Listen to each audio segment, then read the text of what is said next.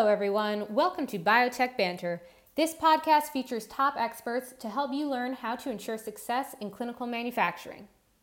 Today's episode features Dr. David Smith, Vice President of Development at Biocentric, which is a collaborative contract development and manufacturing organization focused exclusively on cell and gene therapies. He'll be speaking with Dr. Kasim Rafiq, who's an associate professor in cell and gene therapy bioprocess engineering at University College London. Today, they'll be discussing the realities of manufacturing, including automated processes, the benefits and possibilities around so-called platformization, the challenges associated with moving early-stage companies into a commercialization structure, and how we in the industry can support the academics developing these processes.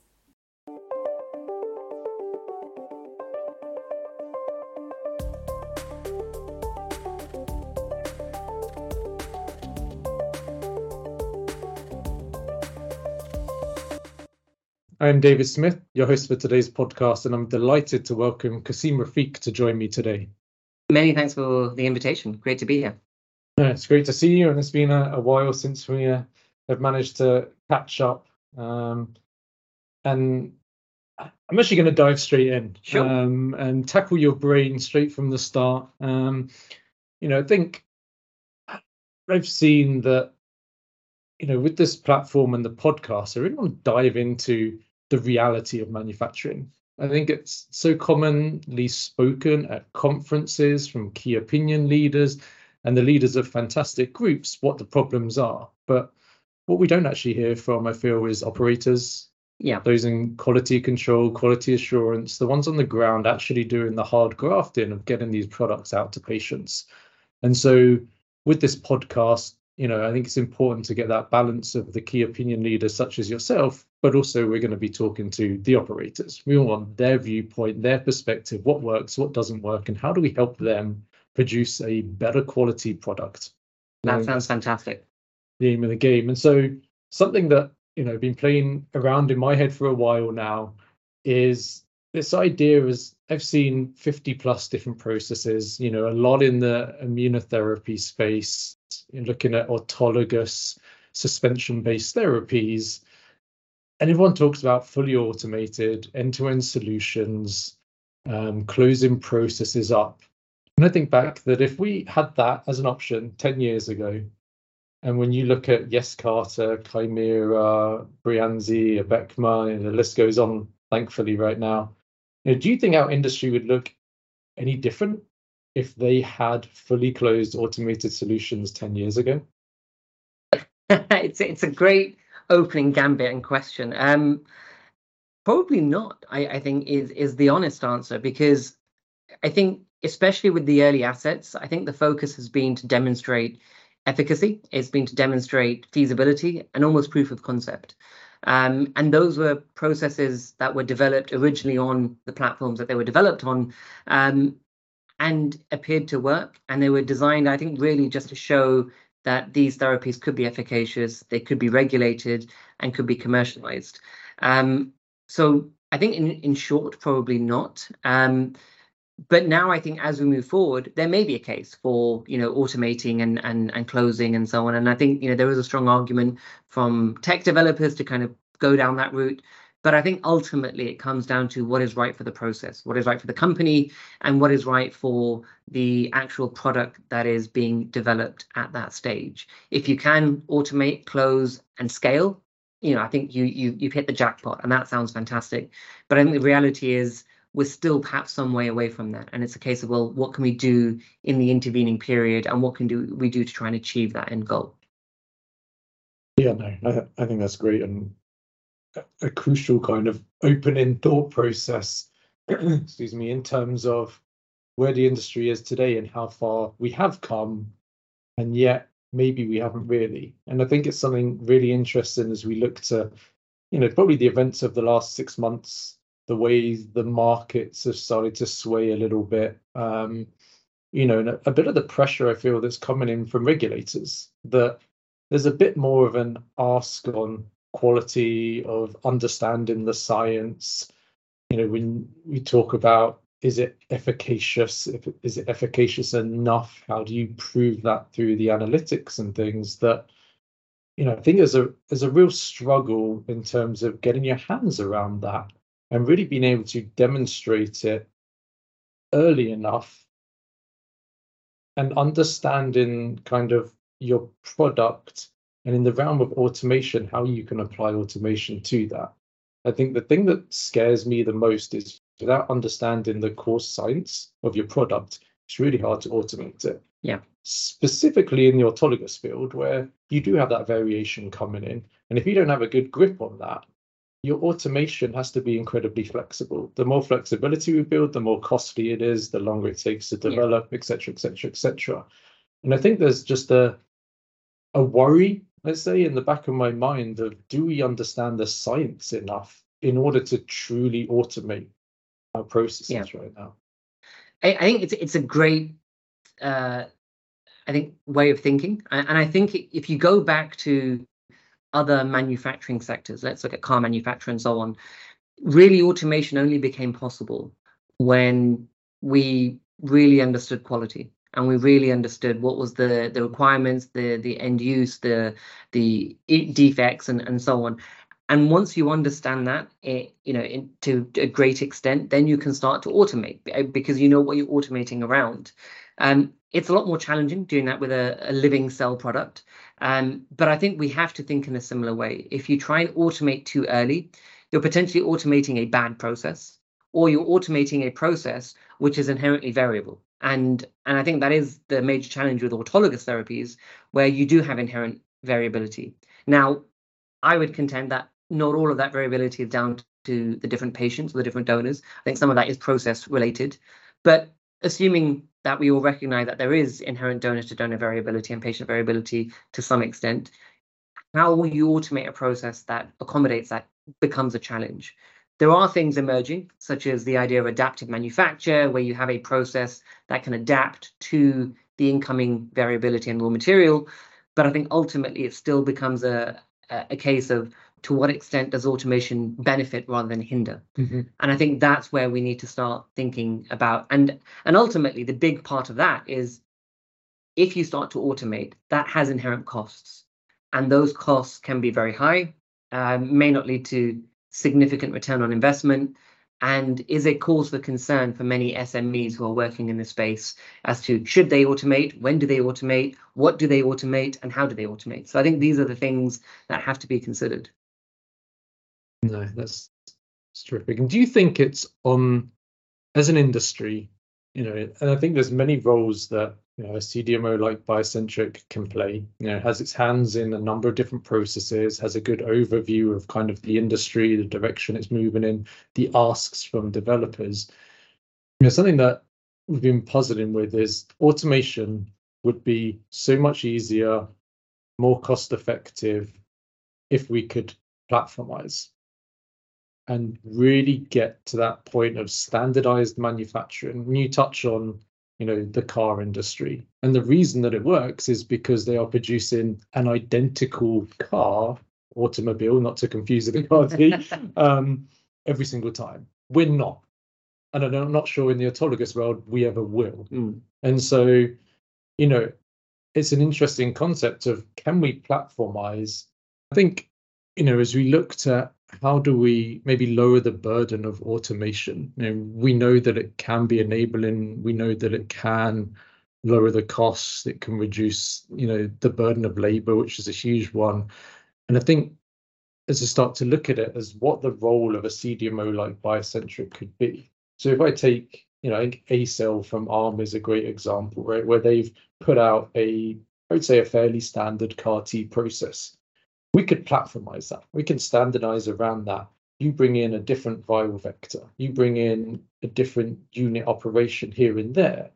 But generally, it stays the same. And it's not necessarily what a developer wants to hear, because they've all got their magic sauce and their special process. But what I do believe is that if we could standardize that from the manufacturing standpoint, we can really reduce our cost. From a CDMO standpoint, if we just run the same thing every time, and maybe we have a different viral vector in, that makes our life so much easier. It makes training so much easier. It makes supply chain so much easier, right? And we start lowering the burden of all of these things. Do you think that's a reality? Do you think that's something that is the role of a CDMO? Because I don't see it happening at a therapeutic.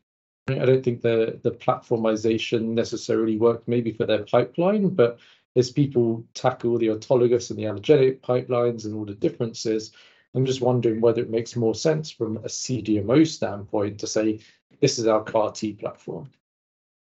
Great question. I think the short answer is yes, and I'd like to kind of elaborate on that. I think CDMOs probably have the most critical role within the sector. And I don't say that lightly. I say that having worked in the sector now for the last 10 to 15 years, seeing the ebbs and flows of the industry.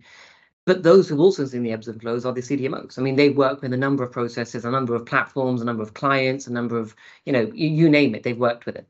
And it's almost a thankless role in many ways. But it's one of the most critical because you do get to see the variation. You do get to see and variation here, I mean, in variation in processes and technologies and so on.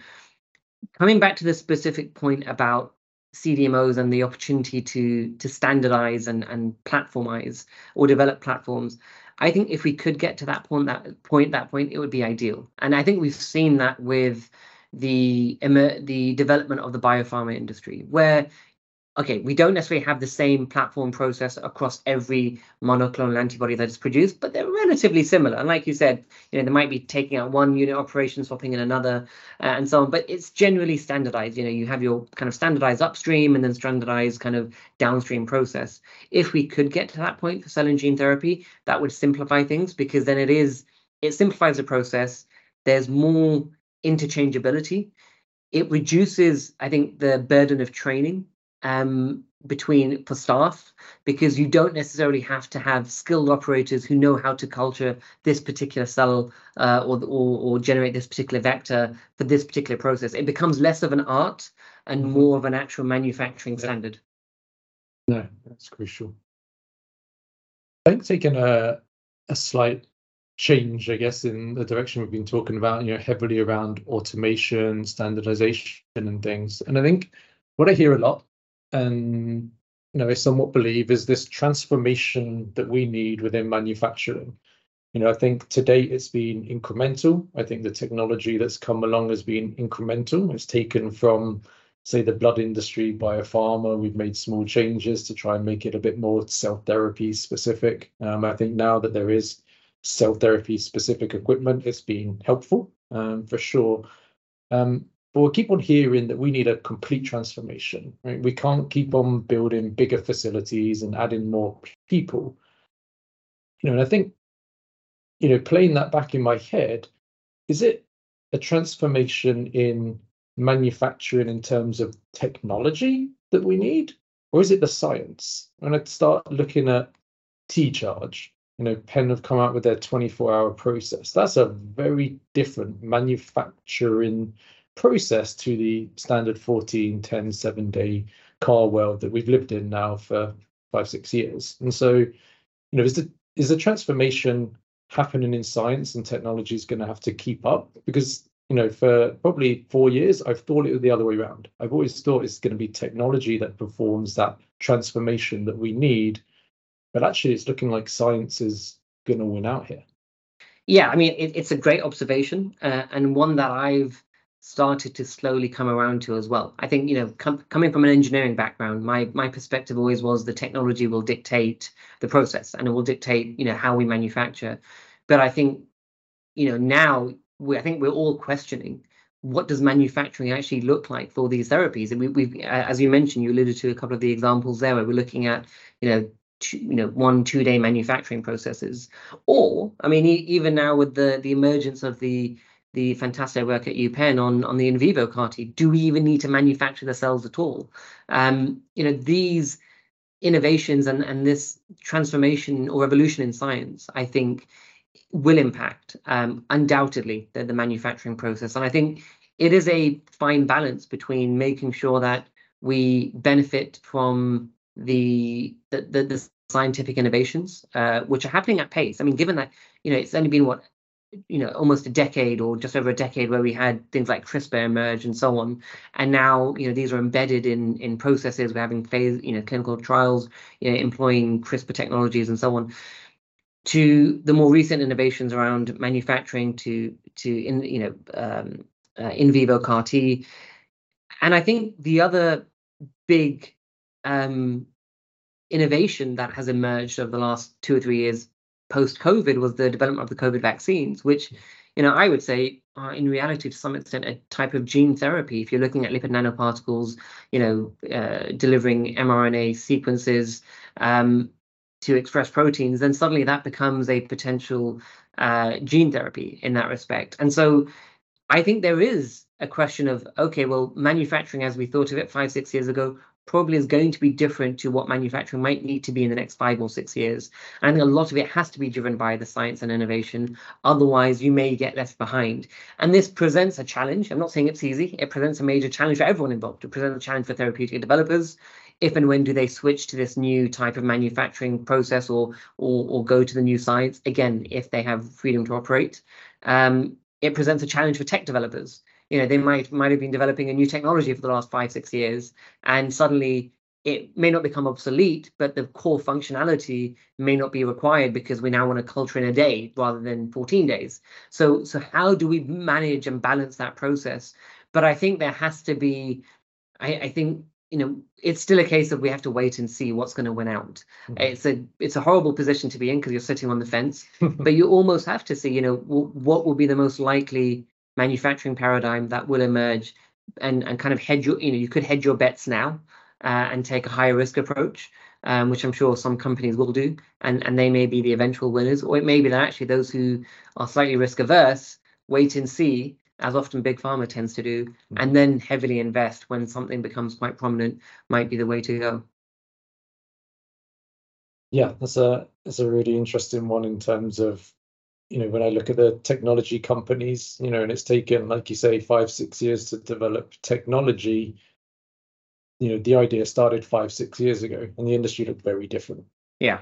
And so, I think the need for technology providers, even manufacturers, right, that to be able to pivot and change to the way that the industry is moving, and it does move fast and it does pivot extremely fast. I think we could sit down in 12 months time and there's probably going to be some phase 1, phase 2 trials with 24-hour processes. Exactly. For CAR T. And as a manufacturer, even how do we pivot? We built all of our clean rooms and are building clean rooms, largely for an autologous, CAR T process that needs 500 square foot. You need safety cabinets, X, Y, and Z. Suddenly you're 24 hours. Are you now bedside? Yeah. Or at least close to patient? Are you now fresh, not frozen? So all of the sort of logistics and the technology in that space is less desired than it's needed to be. And I think, for sure it's helped the industry get to where it is. It's not work that's been done in vain, and we've learned a lot through that journey. But I think that ability to pivot rapidly is going to be crucial. And I think on that point, as we look to see what BioCentric's future looks like, how BioCentric makes its impact in the industry in an extremely positive light. One of the things, and the reason that I joined, was to take a fairly young startup company that has a pedigree of actually producing clinical lots, has clean rooms, has that quality system, but really the blank canvas of what does the industry need. And something that it kept coming back to was this need of, a lot of the technology is focused on the commercial. How do we scale out? How do we get to the 10,000 patients? But the reality is that I think 99% of the companies are in phase 2 or below. And so I think even 83% of phase 1 and below, the numbers that recently heard. And so I get that we need to focus, I get that we need solutions for that commercial, but we've still got a huge failure rate at the early stage, which I think for me is where adoption of technology has to occur, and isn't occurring because of that high failure rate and just the risk that companies are going in. And so for me, and where I think BioCentric can have a huge part, is how do we take those early stage clients? How do we get them into their clinical trial rapidly, effectively, cost efficiently, and get them through some of those early phase, the first in human trials, prove that the product works? Because we all know that, you know, the batch record's still evolving, the technology's still evolving, even through phase one and arguably into phase two, companies still learning about their product and making tweaks and changes. And so having a rigid infrastructure that doesn't allow for that, I think is going to be really challenging. And so when I look to a lot of the service providers right now with a focus on commercial, I can see that trying to move a early stage client into a commercial setting for their phase one trial is going to be really detrimental to our industry. Like I said, that's 99% of our industry is in that phase. So, I mean, do you align to that? Do you see any problems, issues like arising from early stage going into kind of commercial infrastructure? Do you see a need there? And I think it's interesting, obviously, from an academic, you know, there's a lot of academic medical centers that are set up for those early phase to then hand off later stage. And so I think just understanding how, as an industry as a whole, do we move people from phenomenal ideas in preclinical, get through, you know, I think 15 years ago, we were talking about the valley of death. That seems to have disappeared, but honestly, it's still there. We just don't talk about it. Exactly. I think it's a great point. And I think that's the work, the research that I do in particular is trying to address some of those pain points around technology selection, integration, kind of developing the process further so that it could be more easily adopted by, you know, through later tech transfer.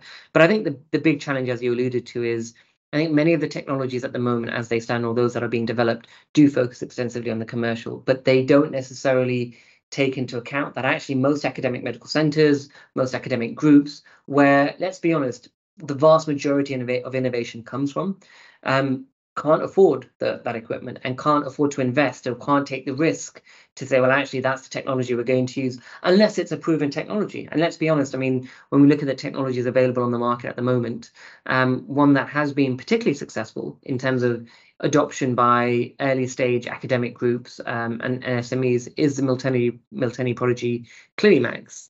And that's a technology, because I think it has worked for many to some extent, that people have adopted and they're looking at as an early stage manufacturing platform. But I think, you know, where there is an absolute need is to say, well, actually, what is it that the academic medical centers or academic researchers or the clinical innovators, what technologies do they currently use? Let's be honest, the vast majority still use what we would consider to be rudimentary technologies, T-flasks, culture bags, you know, well plates, whatever it might be. Those that are slightly more, you know, more advanced, maybe using things like GRX bioreactors and so on. But that's because they're cheap, they're cheerful, they work.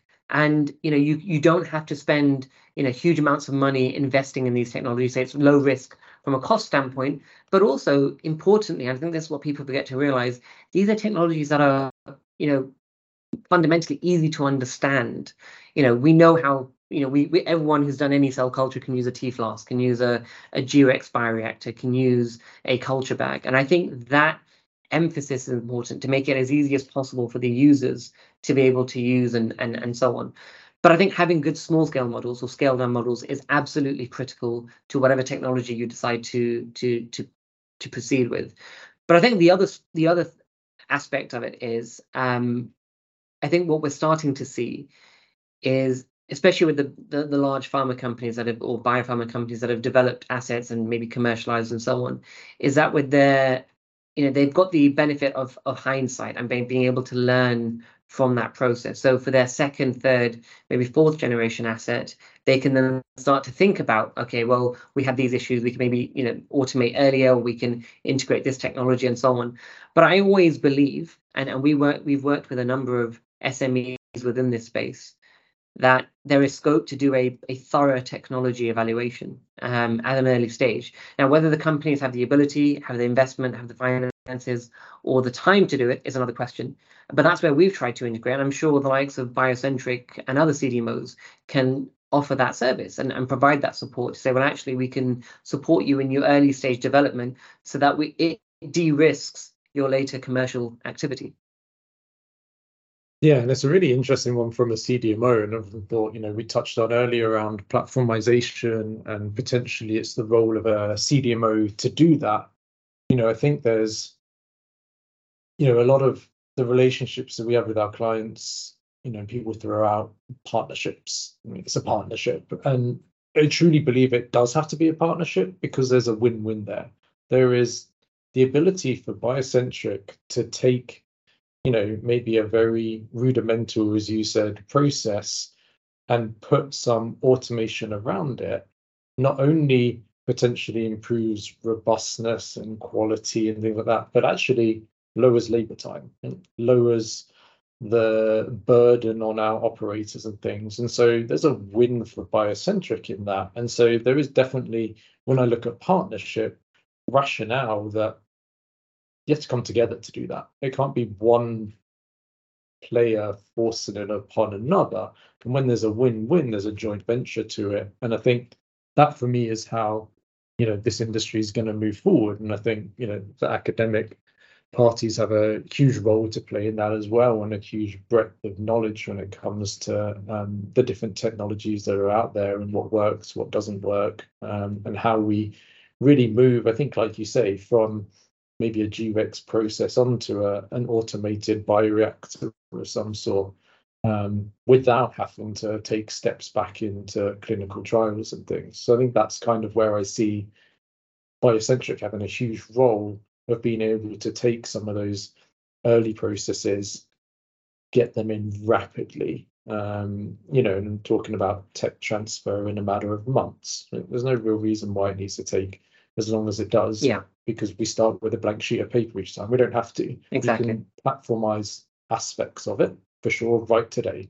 That we do a cell count pretty much happens always the same way. If you do an NC200, you don't have to rewrite that. Yeah. And so there is kind of benefits. And I think just thinking through, even which aspects do we automate? There's some things that we can automate very easily because we do exactly the same thing time and time and time again. It's the things that change, which actually people hear automation and jump straight to process automation. Yeah. But actually that's the bit that generally changes. All the peripheries roughly stay the same, especially QC, things like that. Exactly. We're doing the same thing.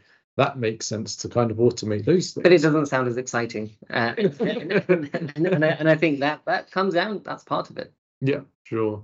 I think, to touch on, you said rudimental process, which I think is an interesting, right? I think a lot of people say academic process, right? Is in terms of, I don't think it's necessarily said in the best light that we have academic processes and therefore we need to change them and we need to update them, make them more GMP and things.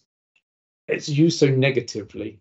How do you react to that in the sense of an academic process is seen as a negative thing? I do take issue with that because I think it belies where this industry has come from, and where the innovation is still coming from. This industry is built on academic clinical innovation. And yes, there's something to be said for processes that are still using tea flasks or culture bags or whatever, to then try and think about, scaling, commercializing, automating, and so on. It can be challenging to use some of those technologies.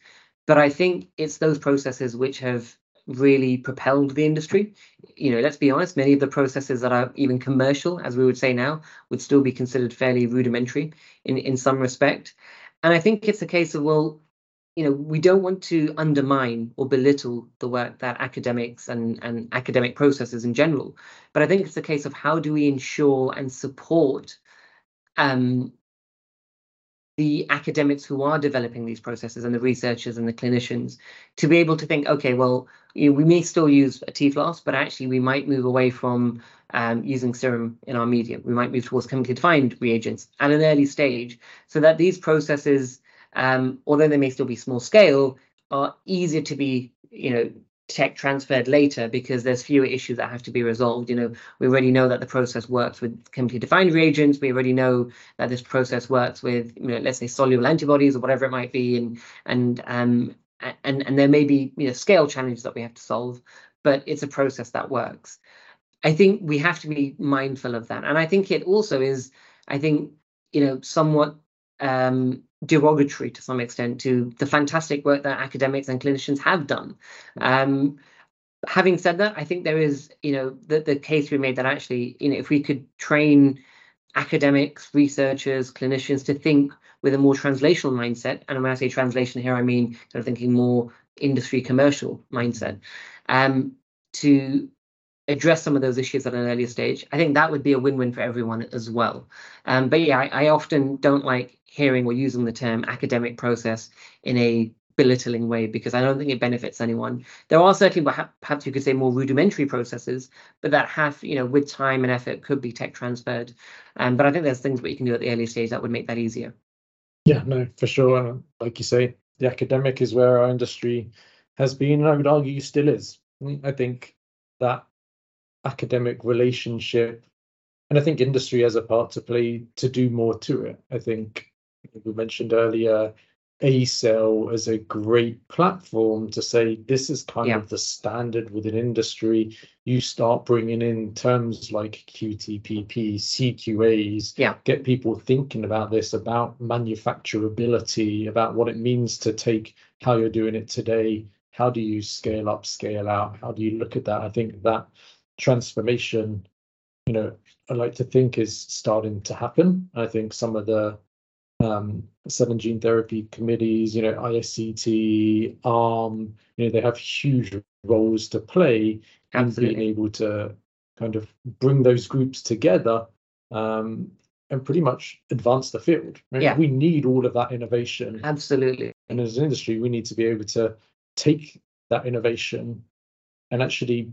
bolt on somewhat the GMP-ness, the engineering side of it, and the scale up and scale out.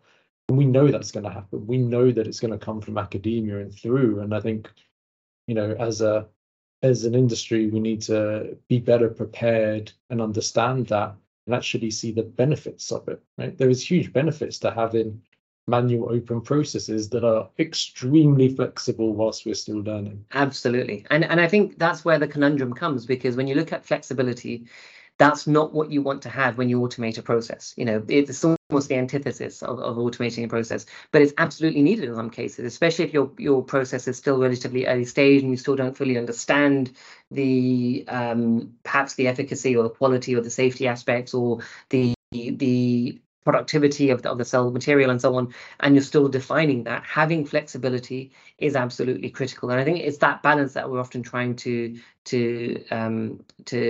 cross or to try and maintain.